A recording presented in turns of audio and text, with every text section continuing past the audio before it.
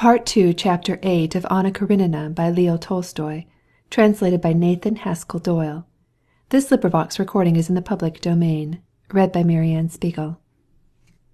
Alexey Alexandrovitch found nothing unusual or improper in the fact that his wife and Vronsky had been sitting by themselves and having a rather lively talk together. He noticed that to others in the drawing-room it seemed unusual and improper, and therefore it seemed to him also improper. He decided that he ought to speak about it to his wife.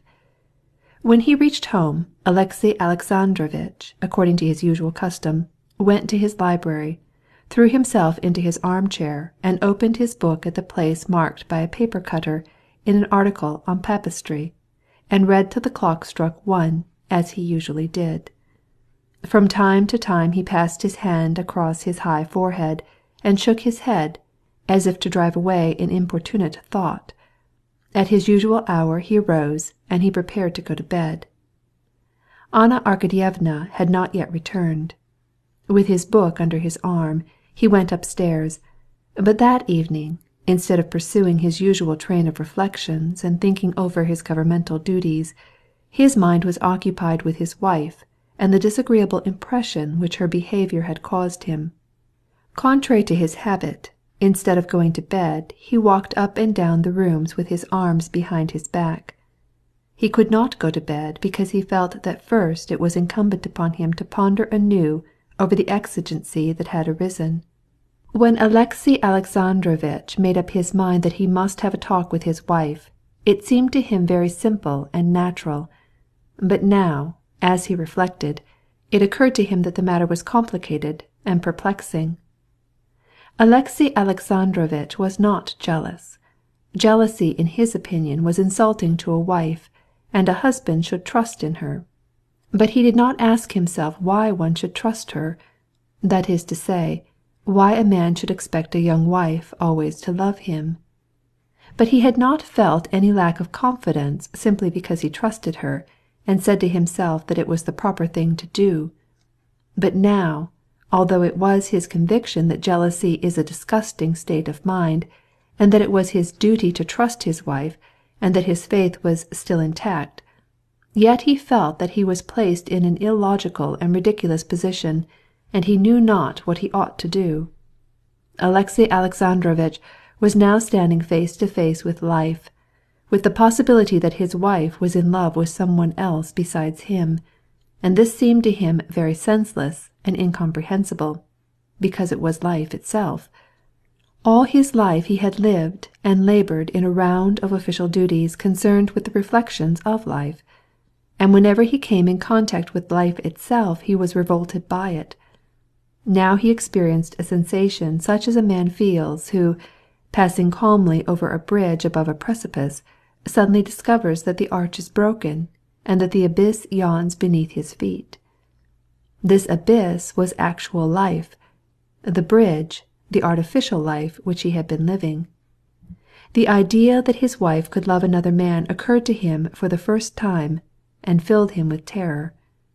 Without undressing, he kept walking back and forth with regular steps, over the echoing parquetry floor of the dining-room lighted with a single burner, over the carpet of the dark drawing-room, where the light fell on his recently painted full-length portrait, over the divan, and then through his wife's boudoir, where 2 candles were burning, lighting up the portraits of parents and friends, and the pretty trinkets upon her writing-table, so long familiar to him. When he reached the door of her bedroom, he turned and went back. At the end of each turn in his pacing back and forth, and especially on the hardwood floor of his brightly lighted dining-room, he would stop and say to himself, "Yes, this must certainly be cut short. It must be decided. I must tell her my way of looking at it." And then he would turn back again. "But what can I say? What decision can I make?" he would ask himself by the time he reached the drawing-room, and find no answer. "But, after all," he would say, as he turned in the library, "what has been done? Nothing. She had a long talk with him. What of that? But whom not does a society woman talk with? To be jealous is degrading both to her and me," he would say to himself as he reached her boudoir. But this reasoning, which had hitherto had such weight, had now lost its cogency. From the door of her sleeping-room he returned again to the hall, but, as he crossed the dark drawing-room, he thought he heard a voice saying to him, "It is not so. The fact that the others noticed this signifies that there must be something in it." And by the time he reached the dining-room again he was saying, "Yes, the thing must be decided, and broken short off." And once more in the drawing-room, just before he turned about, he would ask himself, "How can I decide? How can I tell her?" And then he would ask himself, "What had happened?" and reply, "Nothing," and remember that jealousy is a feeling degrading to a woman.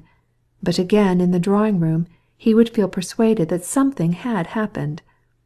His thoughts, like his steps, followed the same circle, and he struck no new idea. He recognized this, rubbed his forehead, and sat down in her boudoir. There, as he looked at her table, with its malachite writing tablet and a letter unfinished, his thoughts took another direction.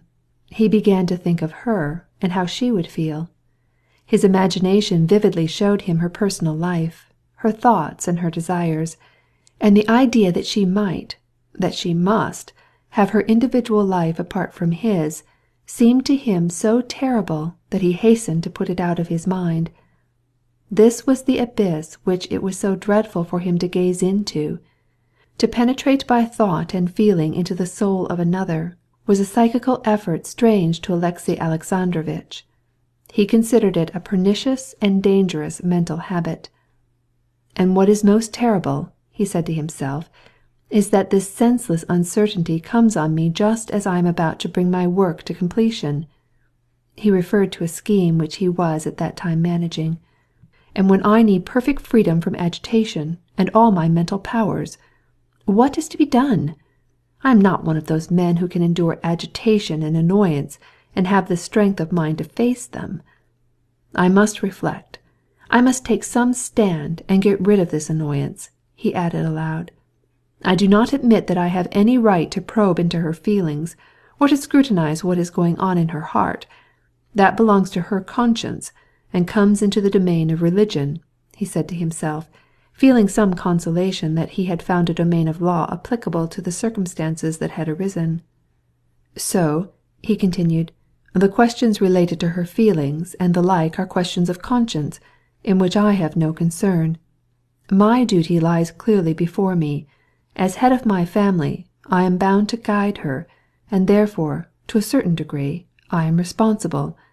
I must point out the danger which I see. I must watch over her and even use my powers. I must speak to her." And Alexey Alexandrovitch formulated in his mind everything that he should say to his wife. While he was thinking it over, he regretted the necessity of wasting his time and his intellectual powers in family matters. But, in spite of him, his plan assumed, in his thought, the clear, precise, and logical form of a report. "I must make her understand as follows. First, the meaning and importance of public opinion and decorum. Secondly, the religious significance of marriage. Thirdly, if necessary, the unhappiness which it might cause her son. Fourthly, the unhappiness which might befall herself." And Alexey Alexandrovitch twisted his fingers together, palms down, and made the joints crack. This gesture, of joining his hands and stretching his finger joints, a bad habit, calmed him, and conduced to the precision of which he now stood in such need. A carriage was heard driving up to the house. Alexey Alexandrovitch stopped in the middle of the hall. He heard his wife's step on the stairway. Alexey Alexandrovitch had his sermon all ready, but still he stood there, squeezing his crossed fingers and trying to make the joints crack.